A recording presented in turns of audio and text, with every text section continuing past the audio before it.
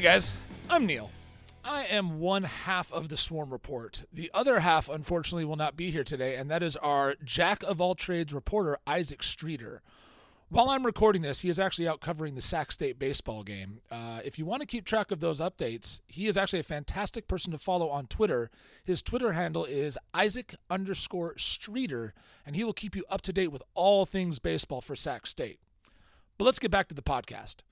So what we're going to start doing is Isaac and I are going to start having our sports reporters on. But we're going to start bringing them on weekly. Not all of them, just one or two. And they're going to tell us about the stories that they're working on. They're really going to introduce us to the people behind the sports. And I could not be more excited to do that. So starting off on our show today, we're going to start with our women's basketball team. We have Myla Booth, who has been covering all of our women's games and been doing an outstanding job. She's going to take us through our Portland State win, which got us 20 wins on the year, which, like I said, is the school record and just so cool. After that, we're going to talk to Dylan about one of the forces on the team and a name that you might not recognize, but you're going to want to after that. So keep your earphones in. Again, I really appreciate you listening. And let's dive in and get behind the scenes on what's going on. So I hope you enjoy this podcast. And again, please leave any feedback in our comments. I would love to hear it. And here you go.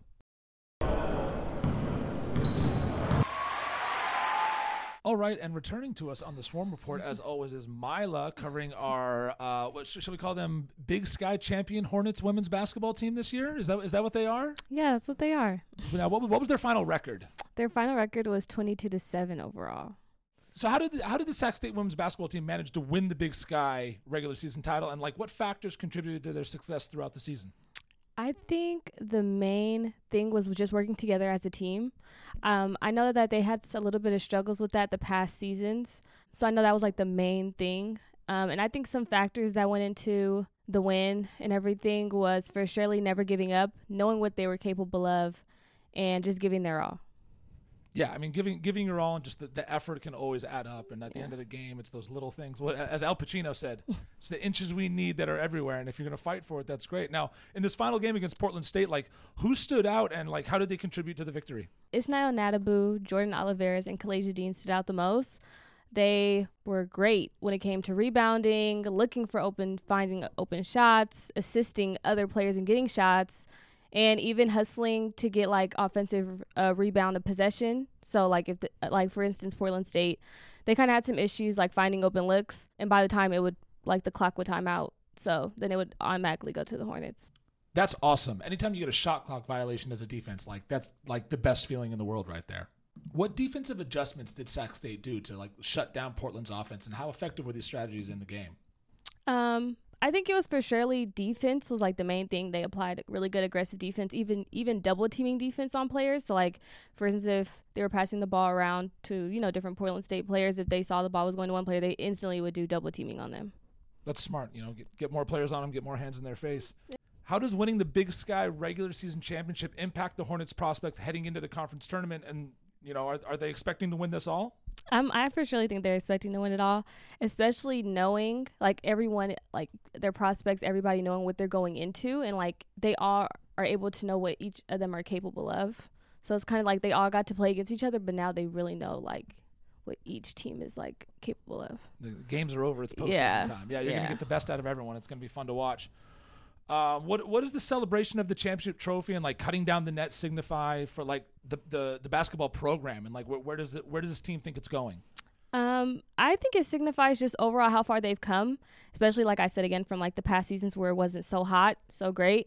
So I feel they're really happy with their accomplishment coming out as champions, and even being able to overall just beat that school record. They beat it. It was only 19th season. They beat it, past it now.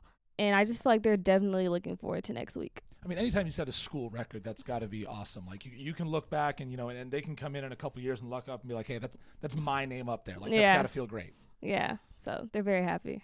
Awesome. Well, I hope they do well in the Big Sky Championship run, and we'll have you on soon again to let us know how they did. Great. Can't wait. Thanks.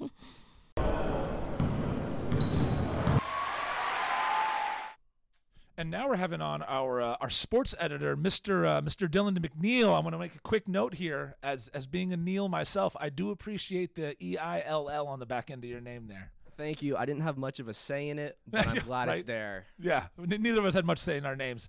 Now, we just spoke with Myla about the women's basketball team and how great it is that they're, as a team, as a unit, like going on to the Big Sky Conference Championship. Who's been a key part of that team and that core? I know we heard Kalijah Dean a lot, but is there anyone else? Absolutely. I mean, Kalijah Dean does kind of initiate a lot of the offense. Katie Penuetta, two-way player. She leads the Big Sky in three-point percentage and makes. So she's like taking the most and making the most, which is incredibly impressive. She leads the team in blocks as well. And then the other post presence is Neill Little, the junior, who just got named to first team All Big Sky earlier today. First team All Big Sky. That is awesome. Now, along with Kalijah, of course. Well, of course, yeah. She's been the face, but behind every face, you got to have people supporting him. Just like Steph has Clay, things like that. Speaking of Nadibu, like, what is her story? I've heard she's got a fun story and a different background on getting clear into like Sacramento and like. So how did that happen? Absolutely, she is from the Czech Republic, which the Eastern European country. She played in Europe, or Czech Republic also is in Europe. In the Western European countries, I think France and Spain, okay. And then eventually came to Iowa at a community college. Started her collegiate career there first season.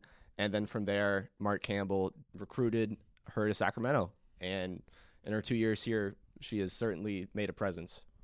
So Czech Republic to Iowa to Sacramento. Like, I don't know with if France and Spain in the middle. Which, I mean, that's a benefit, I would say. But yeah, so Iowa, wow, that's absolutely fantastic. Now, so how did the arrival of Coach Campbell and his staff impact Sacramento State's program? You just referenced him in terms of recruiting. Like, and what steps did they take to improve the team's performance?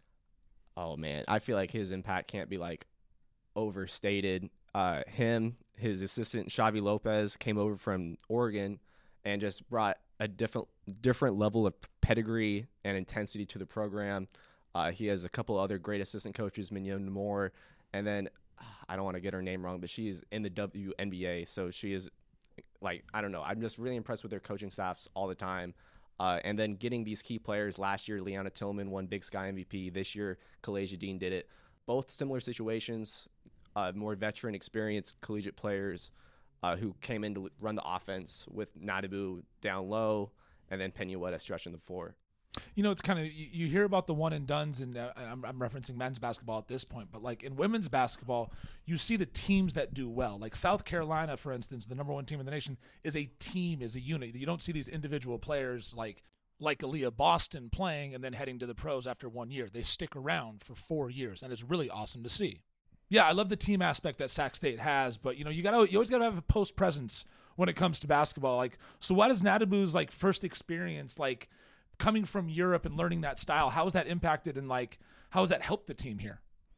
I mean, you just have to talk to her one time and you pick up exactly what she could bring to a locker room or anything. She is just such a positive energy person, and it's like it's infectious. Like every time I talk to her, I leave with a smile. And I'm not the most interesting person to talk to. I'm coming for quotes, and she's excited. She greets me with a smile, like, "Hey, how's it going?" Yeah, she's great. It'd be hard not to get along with Nadibu, I'd say. That's awesome. I love hearing about athletes that are like positive and energetic and outgoing, and like it just makes the environment more fun and makes the locker room even more fun. I'm sure you can see that like happier teams are going to do a lot better. What are Nadibu's goals for her future? Like where does she see herself going? What's next for her? I think right now she's interested in winning the Big Sky tournament and getting into the NCAA March Madness tournament. And even after that, she has another year of eligibility. So I'm guessing she'll return to Sac State for her third season at the school. I mean, but she could be a potential WNBA prospect. I'm not sure if it would be like a first-round pick or anything. It's not even going to be next year, so I'm not too worried about that for her.